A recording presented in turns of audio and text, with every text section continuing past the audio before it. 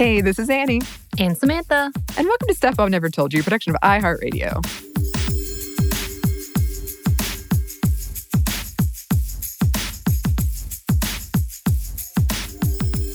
Okay, y'all, we're back with part 2 of Women and Romance. And we kind of teased it before. So we're talking movies, video games, and music. And we kind of just, it's a lot. There's a lot in here. So if you want to, you don't have to.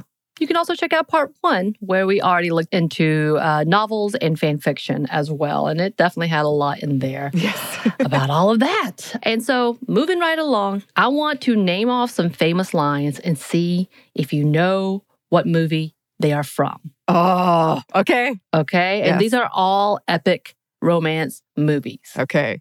See, I'm very competitive, but I don't have a lot of experience in this field. So I'm a lot of emotions. I try to find very broad, very famous ones. Okay. So I feel you should, because I pulled the one off about Casablanca and To Have or Have Not, which is put your lips together and blow. I took that off because I didn't think you would know what that movie was. So, first line. Frankly, my dear, I don't give a damn. Gone with the Wind. There you go. That's one. Second one. No one puts baby in the corner. Don't know. Really?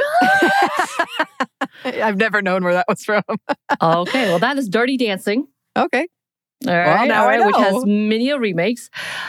I feel like I'm going to have to make you watch some of it, at the very least. And then there's I'll Never Let Go, Jack. I'll never let go.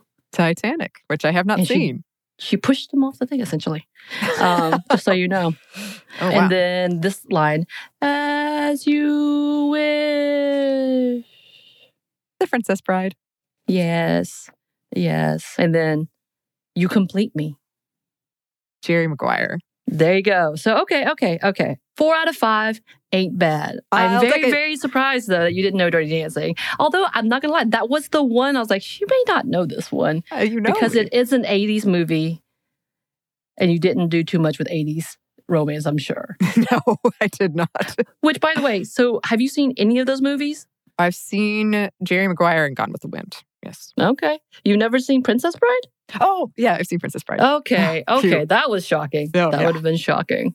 But yeah, so that's our introduction. I'm very impressed with what you did know. But yeah, let's talk about movies. Yes. So when it comes to movies, romance is one of the most popular genres. And there are tons and tons and tons, just so many of them. But first, as we like to do, let's do some definitions. A romance film is a genre where the plot revolves around the love between two main characters as they endure the highs and lows of love. They are love stories that focus on passion, emotion, and romantic involvement of the main protagonist, and they have common themes like love at first sight, obsessive, tragic, sexual, passionate, and so many other types of love. Right. And the first romance film was called The May Irwin Kiss, or sometimes known as The Kiss, and it was made in 1896. It was an 18-second film that showed two actors kissing. And yeah, you guessed it, it caused quite a stir, to the point it got scathing reviews, as well as the fact that the Roman Church publicly denounced this film. And even when it was being screened, police would be called to shut it down. Wow. 18 seconds. 18 seconds of passion. Oh, no. And also something to note, the first discovered silent black romance movie was created in 1898 called Something Good, and the first discovered queer film was made in 1919 called Different from the Others, and it was based around two gay men falling in love. It apparently is a tragedy. Not surprising. No. Let's talk about the subgenres there are within romance. So there are several subgenres, and before we take a deep dive into specific movies, we wanted to break some of them down, including the epic romance, and it can be traced back to good old literature or historical romance novels. Books like Gone with the Wind, which you already talked about, which is considered still one of the most popular romance movies out there, and many of Jane Austen books like Pride and Prejudice or Emma that continue to be remade over and over and over again. Yep. There's also romantic drama. Now, this is one of the two main subgenres, and these are usually big budget movies like Titanic, which we are going to discuss a little bit more later, and include classics like Casablanca. These movies are more complex and look at the depth of the ups and downs of relationships, whether it's death, infidelity, or even love triangles. Ooh. There's a lot of love triangles. There are. And then you have the romantic comedy. Now, this would be the other main subgenre within romance. The rom-com is the combination of love plus laughter that makes the genre so popular. And of course, we kind of talked a bit about some of these movies before when we talked about movies like Sleepless in Seattle and even Sex and the City, which, by the way, may be more of a chick flick, which we'll talk a bit more about as well. And there's a 20-year period referred to as the era of romantic comedy, which is from 1990 to 2010, which those movies kind of fit in that time frame. And it was during this time you had movies like You've Got Mail, While You Were Sleeping, and many, many more. That's funny. I didn't know that that was an era, but my dad, who loved movies, like love movies, he would get me, like any holiday, he would get me a movie. And for a while, he was getting me all these like rom-coms, and some of them I never even like tore the plastic off because they just weren't my thing. That's fair. That's fair. So chick flicks, yes, this is a more modern subgenre than the others, and is more of a tag to romantic comedies, maybe a subgenre, if you will. This is specified as more of a, quote, niche of romance films, and it's specifically marketed more towards women, or maybe created by women or starring women, and combines comedy, drama, and romance. Right. And that's a nicer version of what we're talking about when we say chick flick, just so you know. And then there's paranormal romance. And here we're talking about movies like Twilight and its entire series, which, by the way, are all on one list as some of the highest grossing romance movies in history. But the subgenre is a hybrid of sorts that combines supernatural fantasy with romance. So we talked a bit about in our part one of why women like romance, but why do women love these movies? Is it the relationships or maybe the meet cutes? And what are some of the problems and reasons that romance is not as accepted as genre? Outside of just the hope that it can give us in finding that true love, there may be neurological reasons romantic movies are liked. According to one group of neuroscientists at Princeton University, as someone sees a story and that story resonates or impacts them, levels of oxytocin go up. And when a story is told well, the oxytocin is released into the bloodstream and makes your brain react as if we are actually experiencing these stories. It's as if you are falling in love yourself. Aww. So sweet. And with romantic comedies, we see arguments for both negative and positive of rom-coms. Many say that it undermines women in different ways. Historically, rom-coms were known to be lacking in diversity, focused on the cis-hetero relationships that often make women to be the unattainable ideals, specifically for the male gaze, of course, kind of like the pixie manic girl, that kind of trope. Mm-hmm. There are definitely a lot of problematic themes in all of romance, whether we're talking about the stalkerish obsession or rapey meetings. Yeah, that's that. Yeah. And there are definitely tropes that should be immediately thrown out the window. We're looking at you, 16 Candles. But it can also be argued that being able to enjoy something without overanalyzing it can be worthwhile, especially through a traumatizing pandemic. It's a nice distraction from what could be a bad day. As Arabelle Siccardi wrote in her article in Elle, watching a good rom-com is like going on a fun first date with yourself. It makes you excited and curious about this puddle of feelings inside of you. Yeah, I thought that was a sweet way of putting it. Mm-hmm. But as one article states, there's often misrepresentation, specifically in rom-coms, which women are always the underling vying for the attention of supervisors or men in roles of authority, the teacher, the CEO, the boss, are women who are seeking to have it all, including the perfect guy, and not being fulfilled without them. Right. But also the conversation of the overall mass consumption of the expectation of what women are supposed to be or supposed to look like is a huge conversation. I mean, in what world is Anne Hathaway, or Annie, apparently, as she likes to be called? I know. Right? In what world is she the dowdy girl turned princess? I mean, her curly hair too straight made her a princess and beautiful, I guess.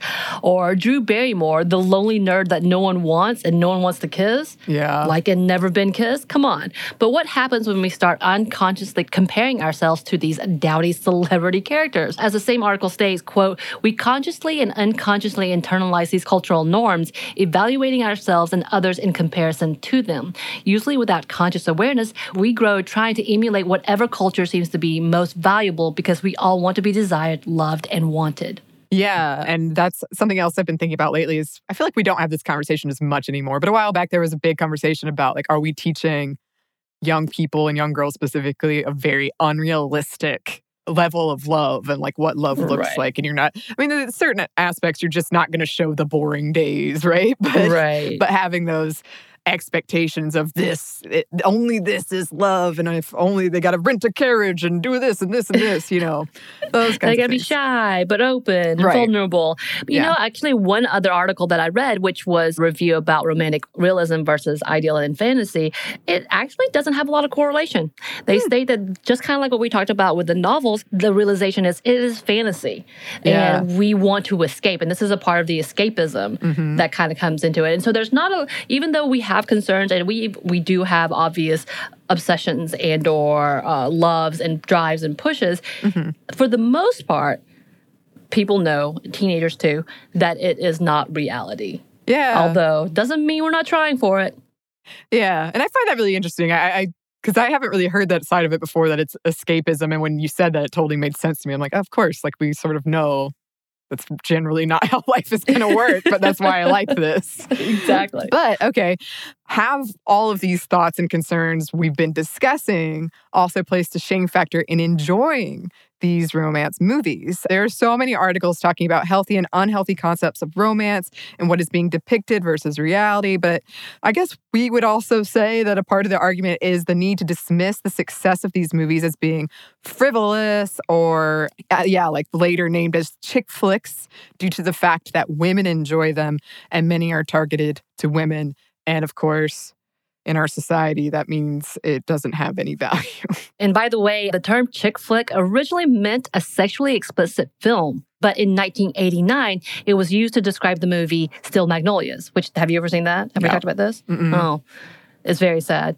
And due to the fact that it featured predominantly an all-female cast, as well as the fact the majority of the audience was female. And then it was used to reference Thelma and Louise and Fried Green Tomatoes. And what do these two movies have in common? Strong female leads. And the term eventually included all and any movie that had a female lead or influence. Movies like Wild with Reese Witherspoon or love stories like While You Were Sleeping, they all somehow got swept into the category of chick flick, which is not only dismissive, but demeaning and the mere oversimplification of so many different and strong movies, and is often to dismiss its credibility of being a compelling film. Right. And it does go in hand with the fact that women cannot be taken seriously as the leading protagonist and that women aren't funny, or that if it is geared towards women, it's not a serious contender. We sort of talked about that with the comparisons between Sex and the City and The Sopranos. So how could any movie that has both of these things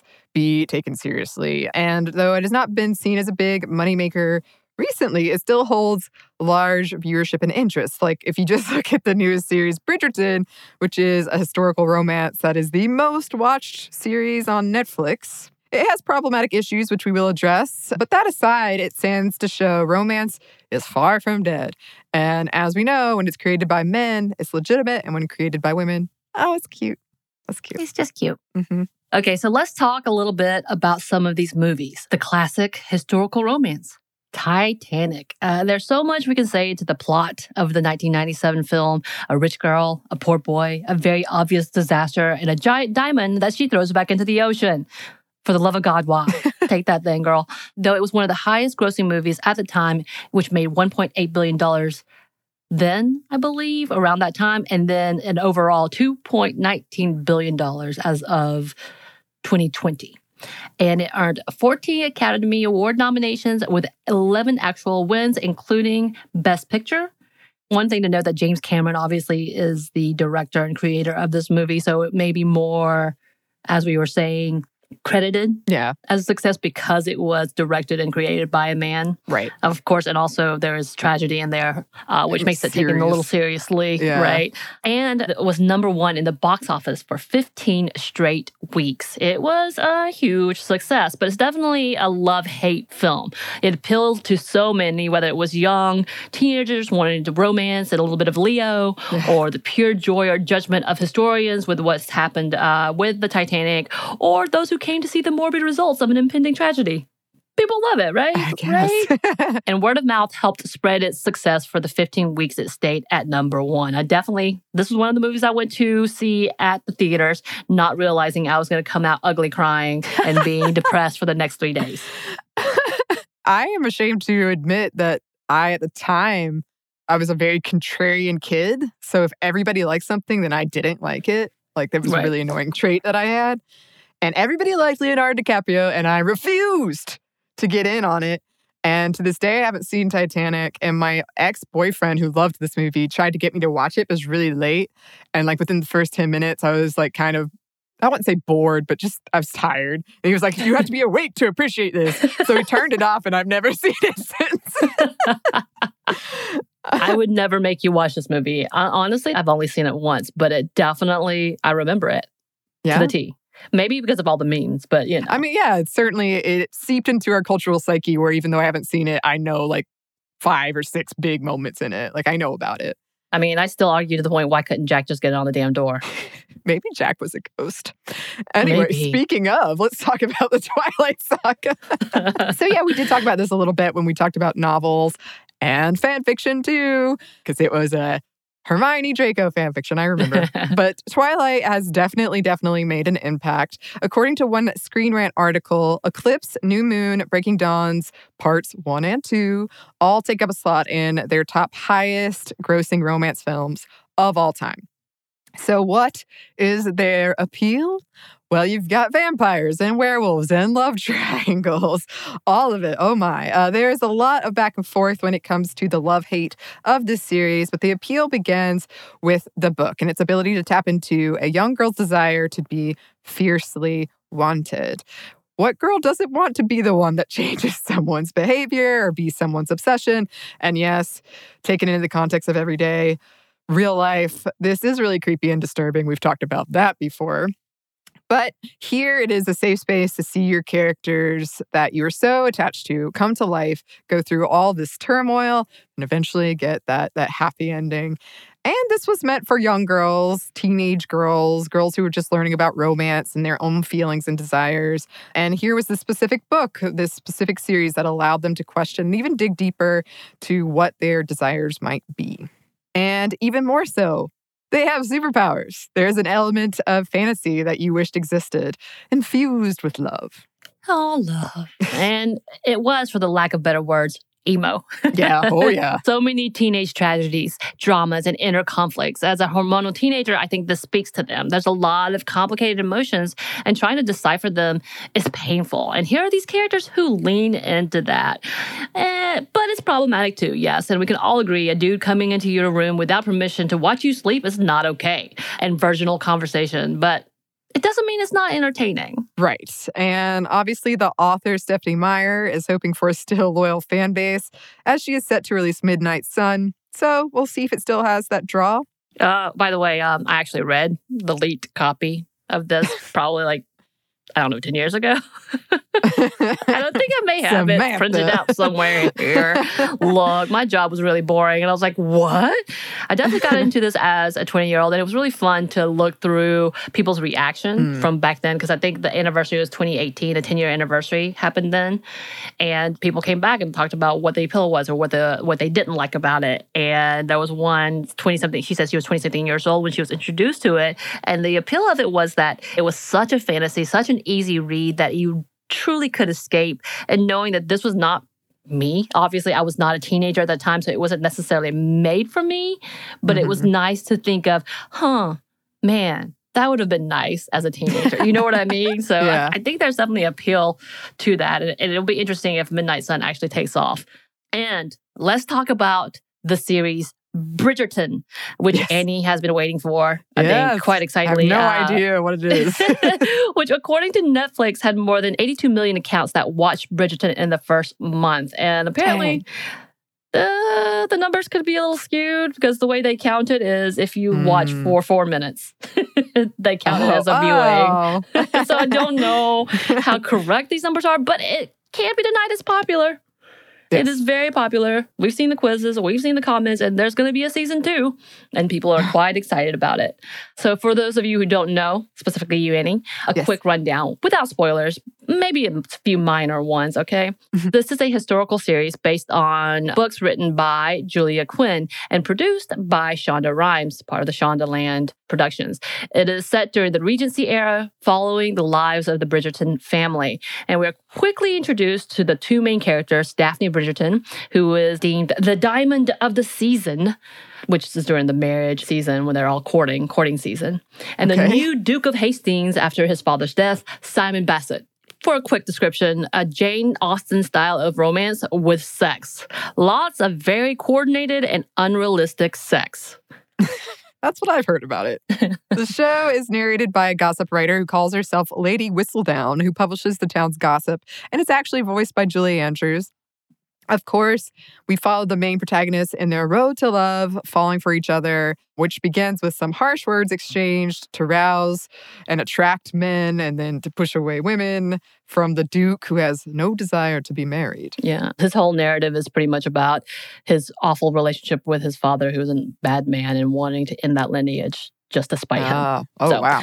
Yeah. Jeez. So along the way, we get to meet the entire Bridgerton family and their different storylines, which, by the way, apparently is how the series goes, including the sister Eloise, who wishes not to be married or become those girls who spend their time looking for a husband, but desires to go to the university and be independent. So she's kind of that Jane Austen character that you think of as the lead. But what makes the series different is the diversity that is within the entire story. The most powerful person in society is the Queen Charlotte, a Black woman. And this diversity is a part of the storyline. It's talked about between the Black characters. But there's a definite back and forth on how it's being received from the audience or for the people who are watching it. Some have praised it as, we know this type of representation has not been seen in shows and movies like these. But at the same time, it's kind of dismissive of the issues that were present during this time. And also, it does seem like the fact that the Black characters are the ones that have to grapple through this and have this conversation, and the white characters are like, I just need this dress. You're poor, you know what I mean? Which is still a bad issue, don't get me wrong, but it's definitely something that is intersectional for many of the communities and characters inside of that story. So there's a big back and forth. Yeah, and it seems that the diversity is seen as one of the appeals of the show, as well as the beautiful sets and the costumes. And yes. And yes, by the way, it makes me want to speak as if I too was coming out and about to attend a ball, though I believe I would now be counted as a spinster. Oh. Still attend a ball. Yeah. Would I? Not if I'm out in society. I'm going to be a spinster. Shake the system up. And to say these movies and shows have a lasting impact is an understatement. But as we see that the level of popularity of romantic movies seem to be dwindling and seem to have dwindled, seeing the success of shows like Bridgerton and now adjusting to a new way of seeing movies, because we're not at theaters anymore, we're streaming. Right. I do wonder if we will see an increase in interest in romantic movies on a wider scale. We know that YA novels have been flipped a lot into movies recently and are some of the higher viewing movies on Netflix as well, whether it's To All the Boys That I've Ever Loved, which has a great Asian protagonist, like all of these things. And it's bringing up a new era of romantic movies. Yeah, it'll be interesting to see, especially in the wake of, as you say, a traumatizing pandemic, what will get created and what people will want. But yeah, we'll see. And I did want to honorable mention of The Bachelor. I know a lot of people like it.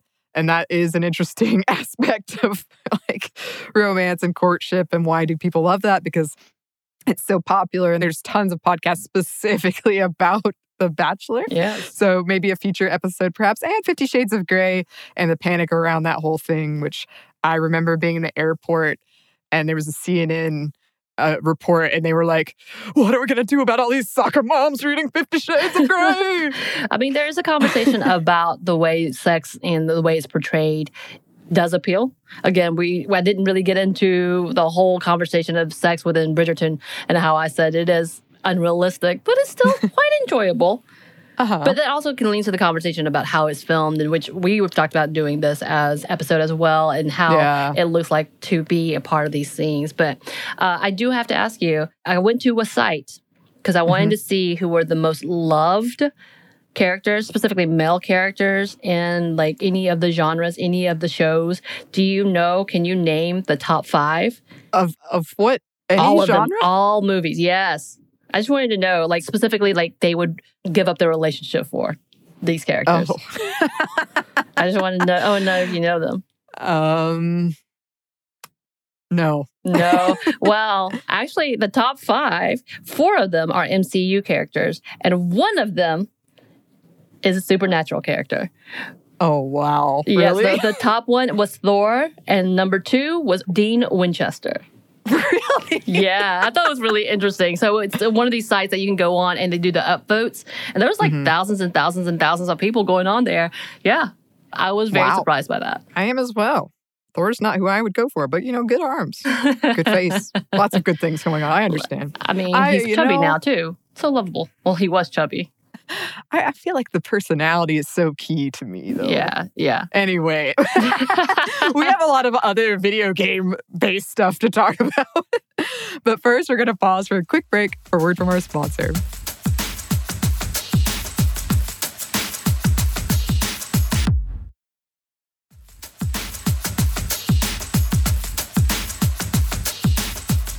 And we're back. Thank you, sponsor. So, yes, we have to talk about video games. While romance is not the center of most video games I play, it does usually have a decent role and sometimes a very significant one. In my experience, the playable character is usually a male and the romantic interest is a hot woman who, while capable, also probably serves as the damsel in distress. And you can see our Princess Peach / Princess Toadstool episode for one of the most iconic examples on that. And quite possibly dies to kickstart the male revenge plotline. While there are amazing female characters in some of these narratives, that doesn't change the fact that by nature, most of the protagonists are playable characters being male. Because of that, it means that the romance in most of these games is seen through a male lens. On the other hand, there are plenty of games where your choices impact who you end up with. Depending on the game, there can be a diverse pool of candidates. And there are games that are romance games, like straight romance games where you get like heart points. I don't know any of those, so I'm not going to be discussing them. But I will try to highlight bigger examples from games that I have not played. So let's get into it. One of the reasons that we wanted to talk about video games specifically, like I was like, you know what? We need to talk about this with this romance. Joseph Gordon-Levitt, who was recently on Hot Ones, one of my favorite shows, was talking about the impact of the internet, the impact of things like YouTube and other forms of viewing and storytelling. He specifically said that he thought the new wave of storytelling would come specifically from video games and RPGs. And so I found that interesting because that is a big conversation as I witnessed you and my partner getting real into The Last of Us and him loving Witcher and now Cyberpunk. Like, it's something that I have watched. And then we know many listeners and many of gamers, they fall in love or really, really feel empathy towards these characters. And it kind of is like, wow, it's creating a whole new form of entertainment and a whole new way of finding the romance genre within these things. And one of those things is choose your own. I feel like that might be one that would be up my alley, which is a subset of romance games, which is either a point-based or open world system in which your actions ultimately influence who you end up with romantically or don't. Which I kind of ask people repeatedly, why do you do this? It's a video game. I don't understand. But as we talked about, if this is a storytelling and this is a new format of storytelling and it is more involved because it is an RPG, then that makes sense. And so we're going to do some spoilers for some of these games. Yeah. To note, I feel like I really mess up where I forget that not everybody has played these games as much as I have. But yeah, it is interesting to see like HBO is going to make The Last of Us and Witcher on Netflix. Like we are seeing them. For so long, video game movies have been looked down on, but... Right. Which, by the way, The Witcher was the highest viewed before Bridgerton. Oh, interesting. There you go. All right. So one of my favorite games of all time is Final Fantasy VII. And it's so complicated, but the briefest thing, this is part of a long-running role-playing series that are based in fantasy worlds and usually involve you try to save the world. They're not normally connected to each other. They're kind of standalones. So in Final Fantasy VII and the recently released remake that I put in quotes, the main playable character is Cloud. And remember, Samantha, how you helped me get him on Super Smash Brothers? Yeah, I was very confused about what we were doing, but we did it. We did it. So Cloud is a no-nonsense mercenary, doesn't talk a lot. Throughout the game, you have multiple opportunities to influence who you, as the main character, Cloud, end up with romantically or have romantic situations with.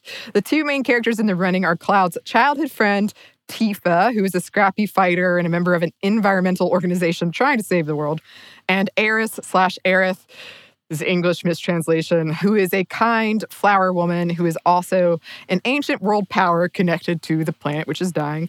Tifa is dressed very provocatively, like really big boobs. Like the animators went wild in the original with the boobs. Also, the first person I ever went to Dragon Con as. I did not have the boobs. I was going to say, was the boobs the appeal? No, I just like Tifa. Okay, fair. Also, her costume was really easy. I'll be real with you.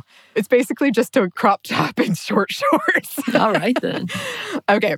While Aerith is in shades of pink and red, she's more innocent in her portrayal. I would say Aerith is the easiest to end up with. Like, if you aren't actively trying to end up with someone else, you'll probably get her. And that's part of the tragedy of her dying. Spoiler alert. And that's a very dramatic storyline. I cried and cried. I will never forget that moment. But outside of them, you can also end up with Yuffie, who is this flighty thief, or Barrett, who is a gruff, crass, big dude with guns for arms. And these romantic point opportunities occur at a few key points. One of the big ones is near the beginning of the game when you as Cloud are trying to sneak into this real sketchy guy's house, the Dawn, who chooses women to spend the night with him. So you're trying to get him to choose you. So you essentially have to dress as a woman. You get a dress made, you get your hair done, all that. And based on dialogue choices you pick and other choices you make, that influences your future romantic prospects. And later, you choose someone for a date, same thing. I will say the Barrett option is treated as a joke because he is a man, but he's also a really gruff man that as the player, I think you're meant to assume would be really embarrassed to be thought of as gay. It's just the vibe I got. I haven't played the original in a long time, but I do seem to remember some homophobic jokes in there, like making fun of Cloud dressed as a woman, but also laughing at perceived gay characters' expenses. In the remake, there's less of that going on, but I thought it was worth mentioning. Mm-hmm. It's safe to say the romance between Aerith, who is the total opposite of Cloud, makes him see beauty in the world again, all that. And Cloud is the one that the game is guiding you to, and it is more memorable and sad. I suppose it's another example of killing a love interest to jumpstart the main male character's story. And she does spend much of the game in peril, but she definitely has a story of her own, and she doesn't die until midway through a very long game. Okay. It's the second disc of 3 discs, and I think it's at the end of the second disc. Okay, so there's one. Also, the Mass Effect series, which is one of my favorite series. And I know people hated the ending, don't at me. We're focusing on the main 3 games here. So the way these games work is that a choice you make in the first game can impact who dies in the third one. And let me tell you, I didn't know that when I first started playing, and I made some reckless decisions, and I got very angry about it. So when you start out, you get to design your character. You can choose male, female, how they look, etc. The default is male, but I played as the female version of the main character, Shepard, or FemShep, as she's called.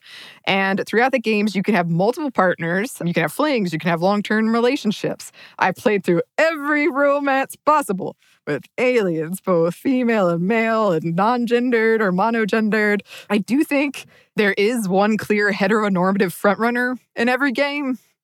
But they were always the least interesting, in my opinion. I liked Garrus, who is sort of reptilian male alien, or Liara, who is a blue female alien or monogendered alien. And I've told Samantha this, but there's a scene in the second game where you have to go to a doctor to talk about how to have sex with an alien, and he recommended lube. Lube is great. I bet that's good advice. In general. In general. But yes, you pursue these relationships primarily through dialogue options, who you choose to go on missions with, who you talk to, and how often, things like that. Right. And in the first game, you only had a handful of choices, which is probably why you made such a bad choice. Well, I punched this reporter in the face, and for some reason that really impacts something in the third game to the point I went to the coding and changed. Oh, wow. I changed it. Okay. But by the third game, Dude Shepard had 9 choices and FemShep had 7. Why less? Well, a little bit of conservatives freaking out, actually. Okay. So, yeah. Inequality. And the second one cut a same-sex sex scene and a romance option because apparently, the Fox News freaked out about it and really hammered at it and said, no, this is bad. And the headline on the talk show, Chiron, about it was Sex Box? Yeah. I see the pun. And this is something to note. Most of the romance culminate in actual cutscenes and some with sex, others without. Yeah, so essentially there's actually a video that you watch where they have sex, which is rare in this world of video game romance that I dabbled in, not in the video game romance world. I've definitely asked questions of why. But I mean, it's rare in terms of you could end up with 7 different people and pretty much everyone would have a sex scene that you could watch. Right. But moving on to Oxenfree, which is a game I've talked about before. I absolutely adore it. But in terms of the romance of this game, you play as a female high schooler, and depending on the choices you make in dialogue bubbles, you can influence who ends up together and who you end up with or don't end up with. And you can really mess up relationships. Because you get hints on who likes each other, and you can push them towards each other or push them away from each other and purposely mess with their relationships. And because you're playing as sort of a quirky outsider, while the other 2 girls in the group are kind of it girls or cool girls, and one of them you have a real axe to grind with, we'll say, you can choose to be a vengeful god or benevolent matchmaker, I guess is what I'm saying. And then there are some that aren't so much choose your own, but they're kind of iconic video game romance storyline examples. And one of them is another favorite of mine, Final Fantasy X. At the heart of this is a romance between the Grand Summoner Yuna and her guardian Tidus, which I know is the English way to pronounce it, but that's just how I pronounce it. Throughout the game, you watch their relationship grow from first meeting to Tidus coaxing laughter out of Yuna in this really long, awkward laughing scene, but it's sweet. Stopping her from marrying this gross guy named Seymour to a really tame but beautiful sex scene. I'm not sure they really had sex, but it had that vibe. It had the vibe, Samantha. Right. Got it. To realizing that their love was doomed. Always. Yeah, oh no. Being the Grand Summoner means that Yuna will die, and Tidus has been protecting her so that she can survive to die in this ritual, which he did not realize. Tidus is determined to break the cycle, but in doing so, he sacrifices himself / realizes he's a dream. It's very complicated. Wow. The music of their romance is beautiful too. But, okay, so Final Fantasy X, you lose Tidus. They're torn apart.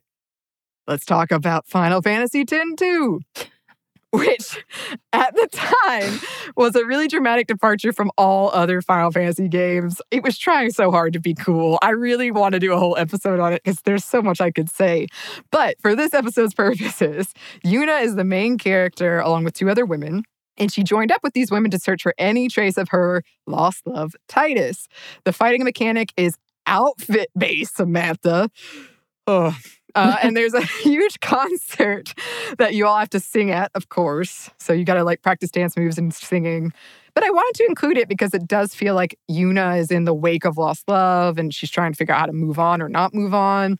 And if you do everything just right in the game, you can get a cutscene at the end of her reuniting with Tidus, though it's up for debate whether he's real or still a dream. And did I do this? Oh, yes. Oh, yes, I did. Do I have the song they sing at the concert in my music library? I sure do. It's been a long time since I played this game, but I still remember thinking, well, at least in the first one, Yuna was pretty badass. She did fit in the role of the healer and sort of a softer attack person, and she did more protection spells, but she was also the summoner. And she wore feminine clothes, but not too revealing ones, which did change in 10-2 when the clothing was much more revealing. But there were also a million costumes to choose from, each with their own set of powers and abilities. Some of them are quite silly, and others culturally insensitive.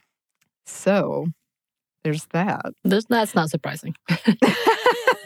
God, I want to talk about that game so much. But no, we're going to talk about Kingdom Hearts now, which is a series where you play mostly as Sora, a young male. You probably, even if you haven't played this game or heard of it, you've seen the videos of trying to explain Kingdom Hearts because it is very complicated.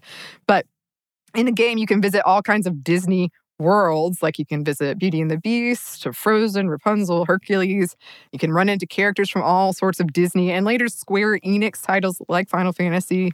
I was really hoping to see Star Wars and Marvel show up after Disney bought them, but alas. In the first game, you have your young love story between Kairi and Sora, and they're kind of like childhood sweethearts in love forever as soon as they met. And after Kairi is captured at the beginning of the game, along with 6 other princesses to be used for their hearts to kickstart bad stuff, you spend much of the game trying to save her. And in the end, she sort of kind of saves you, I guess, by giving you her heart. or it's your heart, but it's been living inside of her, so you can bring her back. Complicated. I always thought it was a little weird how little time these two characters spent together throughout the series, and yet they are still head over heels in love with each other.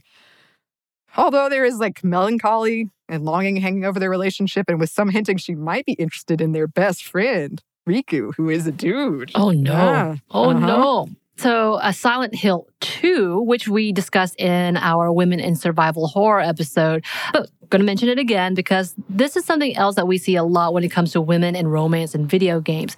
This is also a point-based system, but ultimately you as the male PC have to confront your wife and the fact that you killed her.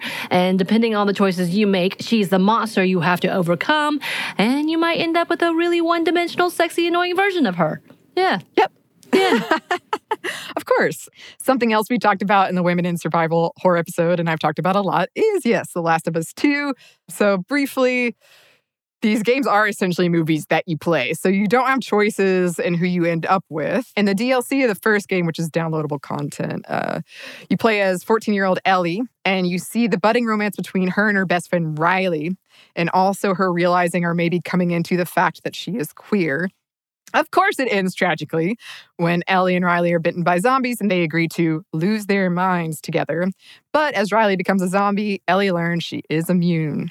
In the second one, Ellie forms a relationship with Dina, who is at the very least bisexual, and we see the strengths and pitfalls of their relationship. They settle with a child and they have a chance at a happy life, or about as happy as you're going to get in this world. But Ellie chooses a chance at revenge over her new family. And it's really painful as a player because you're like, no, Ellie, you can be happy. Don't do this. But you have to play it because it's how video games work. When Ellie returns home, Dina and their son are no longer there. And this relationship was really new and revolutionary in terms of representation in video games. On the other hand, you have Abby, and we see the rise and fall. Oh, Abby. One of our listeners is playing this right now, and it's fun. I'm getting her updates, and I'm like, so much you have to go through. We see the rise and fall of her relationship with Owen, and her choosing revenge over happiness time and time again, eventually leading to Owen's death, just as Abby has decided to go with him and pursue a hopeful future with the Fireflies. And also there's an anal sex scene between them. Yeah. Did I know it was anal sex? I mean, we watched it, didn't you? Pretty. We can discuss this later. That is a real big detail. I didn't realize I was there. I'm not going to lie. I kind of slipped in and out of that one. Another game. Pun intended. Gone Home. This is a game where you return home after being deployed for a while and you find the house empty. Oh no. Using notes and recordings, you piece together what happened. And what's really cool is at first it plays like a haunted house game, but as you play, you'll learn your younger sister has fallen for a young woman, and because she felt unaccepted by her religious family, she ran away with her. And it's a bittersweet coming out story of young love. Young love. Yeah. And then some recommendations I got when I was researching women romance in video games that I have not played, but I thought I'd mention. Witcher 3, yes, Wild Hunt, a 2015 game that I own but have yet to play. So depending on the choices you make, you can end up with Triss, your longtime go-to, or a blast from the past, Sorceress Yennefer, or lose both, or choose to go it alone, I suppose. From what I understand, there's a lot of potential female partners for main character Geralt, and I can't remember if this is the one that has like all the weird sex in it. Anyway. If I remember correctly, and I don't remember correctly often, just to go ahead and put that caveat out there, when I was watching my partner play it, he would pick the sex scenes and all of that. And I was like, why? What's happening? And there was a lot. Yeah, that's what I seem to recall. There was a lot. Yeah. Well, this whole old versus new romance, like the person from your past and the new one, plus the lighter versus darker dynamic, seems pretty common in video games, and I'd say a lot of romantic entertainment. It also shows up in Far Cry 3, when the protagonist Jason is torn between his old love Liza, who he needs to save, and his new love, the darker Citra, who is a priestess on the island he gets marooned on. I haven't played this game, so I can't speak to the betrayals of these women. According to the summaries I read, you do have to face Liza in a dream, maybe, as a monster. And again, there's this sort of thread of women holding men back in these romance stories. But there may have also been magic going on through Citra, who sounds like she plays the role of the seductress. And it also sounds like a case of women being played against women. And the classic triangle that we're seeing pop up again and again. That's the male character. You have multiple women to choose from. You got to make your choice. In the game's end, Citra dies for Jason. But if you allied with her, the two have ritualistic sex after Jason killed Liza. But then Citra kills Jason, telling him their child will lead the tribe to glory. Women are out to seduce you, take your sperm, and kill you. Is that romance? I don't think so. Yeah, obviously. I think that's romantic. That's my idea of romantic. What? Is that a problem? No. And then we could talk about the Uncharted series. Drake and Elena spend a lot of these games saving each other, which is nice, but both are competent and capable on their own. Elena becomes an international investigative journalist, and they have a relatively, quote, normal relationship for a video game. So I'm interested to see what that would be. Florence, a game about the ups and downs of a relationship where you piece together dialogue bubbles. Yeah, by the way, those confuse me because I'm like, wait, you have to choose one or the other. What's happening? What's happening? What's happening? And then there's Stardew Valley, which is a game all about romance. You have the option to build friendships, relationships, get married, but none of these is permanent, and you can be rejected, and marriages can fall apart like real life. Talking, running errands, asking a character to dance are all ways you can build up these relationships. That kind of sounds like Red Dead Redemption that my partner really likes. I've been watching him play that too, in which I always root for the animal to eat him. Apparently that's not a good... Oh, so romantic. But there's also Dragon Age Inquisition, which is kind of a fantasy version of Mass Effect. Mechanics are similar. Apparently, playing as a female elf gives you the most choices of partners at 11, compared to human females, 5. Although some relationships in this game have been called out for queerbaiting or racism. Also, Sims 4, you can control the pace of your romance and who you romance, pregnancies, all kinds of things. I like the Sims memes. They're fun. Then there's Catherine, an adult puzzle game where you play Vincent, who is torn between committing to his longtime girlfriend, Catherine, and the mysterious woman he had an affair with. Catherine. One with a K, one with a C. Yeah, okay. And after his longtime girlfriend leaves him, he realizes C. Catherine is a succubus, obviously. Yeah. And the endings you can get sounds like They're very interesting. And this kind of reminds me of the new phone games that I've been seeing, which are romantic story phone games, puzzle games, that you have to create this romance. And they all seem to be, having affairs or being left or all these things. And I find that very interesting as it's become more and more popular, or at least advertised a lot. I don't know what my phone's trying to tell me because I've never played those games, but okay. And then there's Waylanders, a newish RPG where you can explore all kinds of relationships and depths of relationships. Pansexual and players play as non-binary or trans, which is pretty freaking cool. Yeah. I'm interested to check that one out.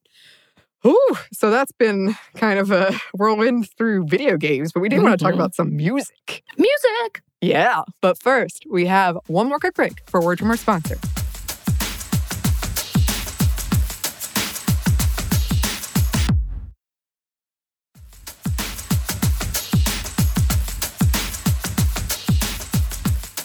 And we're back. Thank you, sponsor. Let's talk about boy bands. Boy bands. So boy bands make so much money. According to Jason King, a music journalist at NPR, a boy band entails, quote, members that are usually in their late teens, early 20s. Their material appeals to teen and preteen girls. There's usually a manager who puts the group together as opposed to it arising organically. I will say there's a lot of debate actually about that. The term first appeared in the 1980s as part of the gendered marketing of that time, especially to younger folks.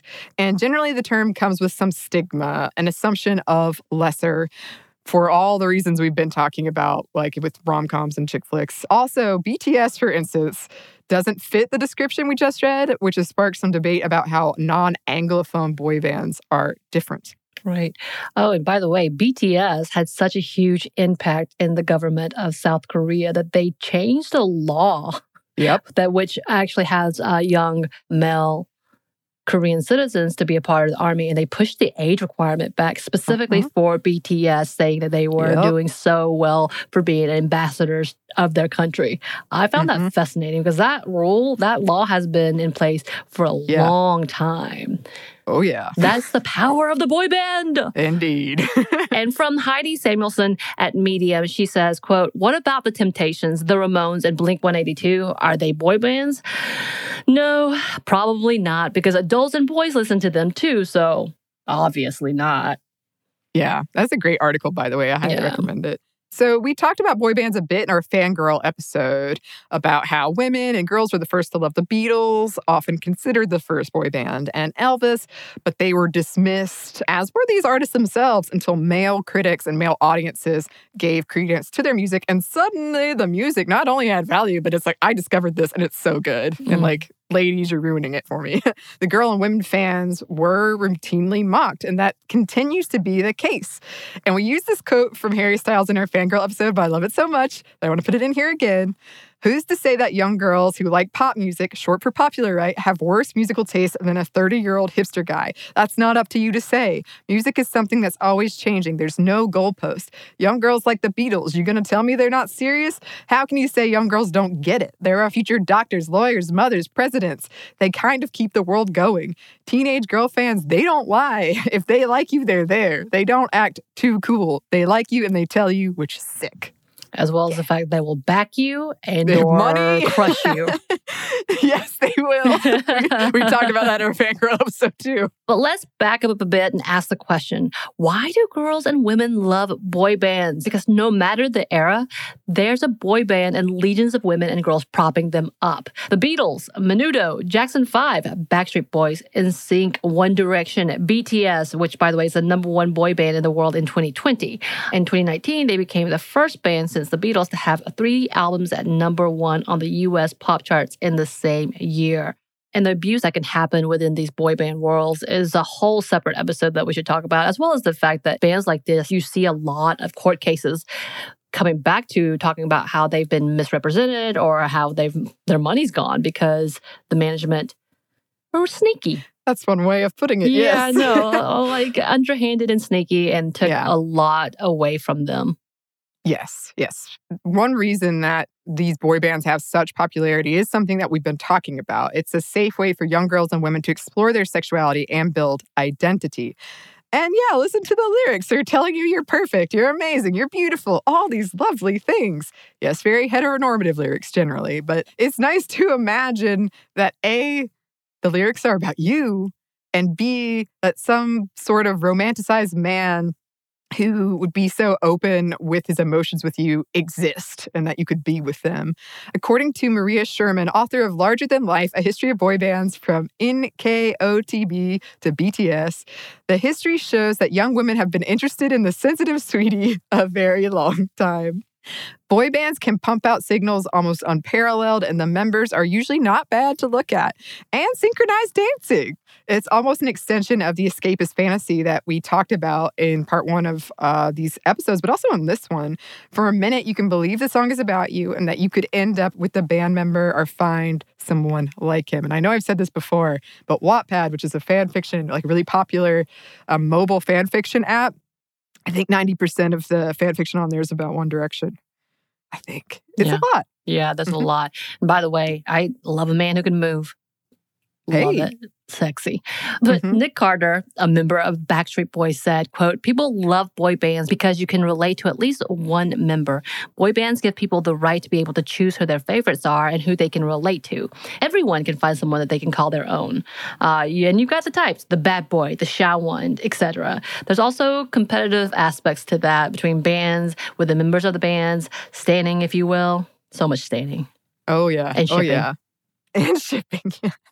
Yes, and Samantha was an NSYNC girl, and I was a Backstreet Boys girl. And I just had to put in here, Backstreet Boys is the most successful boy band of all time, with over 100 million records worldwide as of 2020, I think. But you know they produced hard to more. No, because they produced a lot more records because Justin Timberlake never came back. That's right. Backstreet Boys, I think they did a cruise ship. So They needed money. They kept coming back. And I'm sure the rest of NSYNC would have loved that, but Timberlake did not need them, apparently. So, Could be part of the argument is Backstreet Boys was still producing music up until not too long ago. Of course, maybe not so much now that we found out one of them may be a QAnon supporter, but hey. That's your band. In the world of boy bands, that's your band.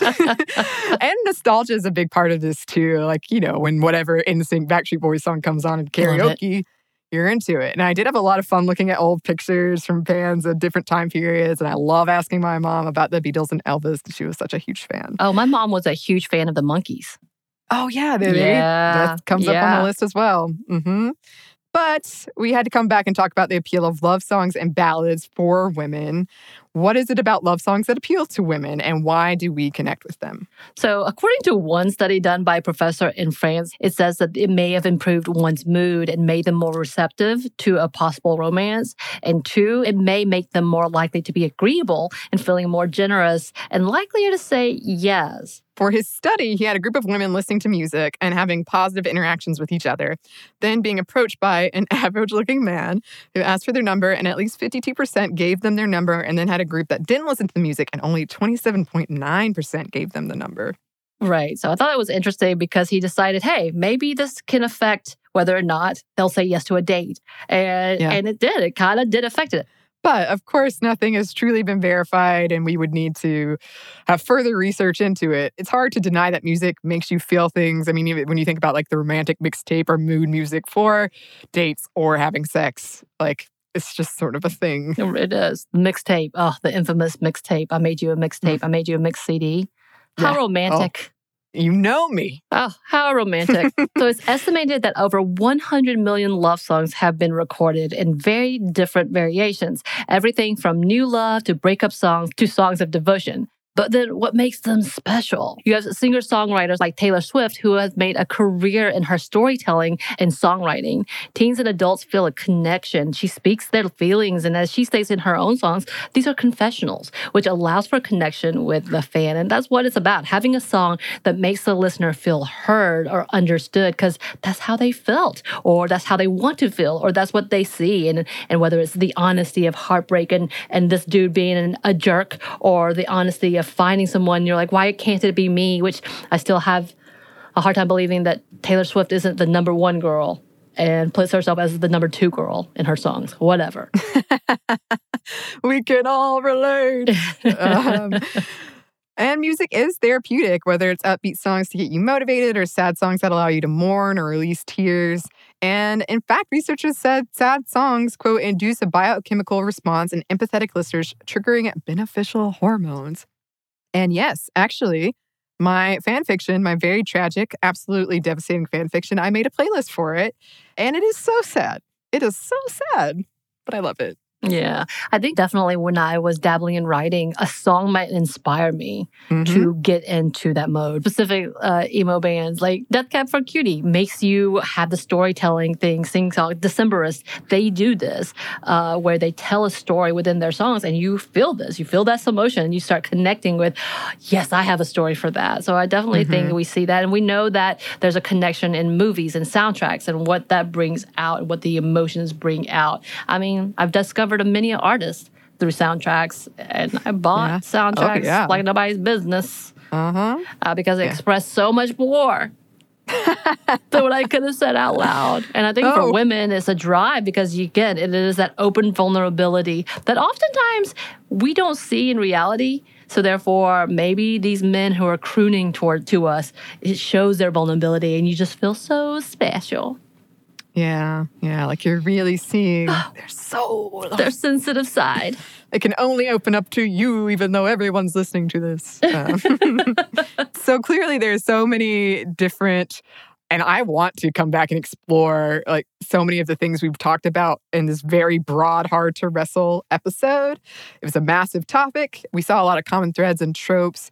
And we can see women aren't a monolith when it comes to romance and what people like and what they want to see and hear and play, whatever it is, or read or write.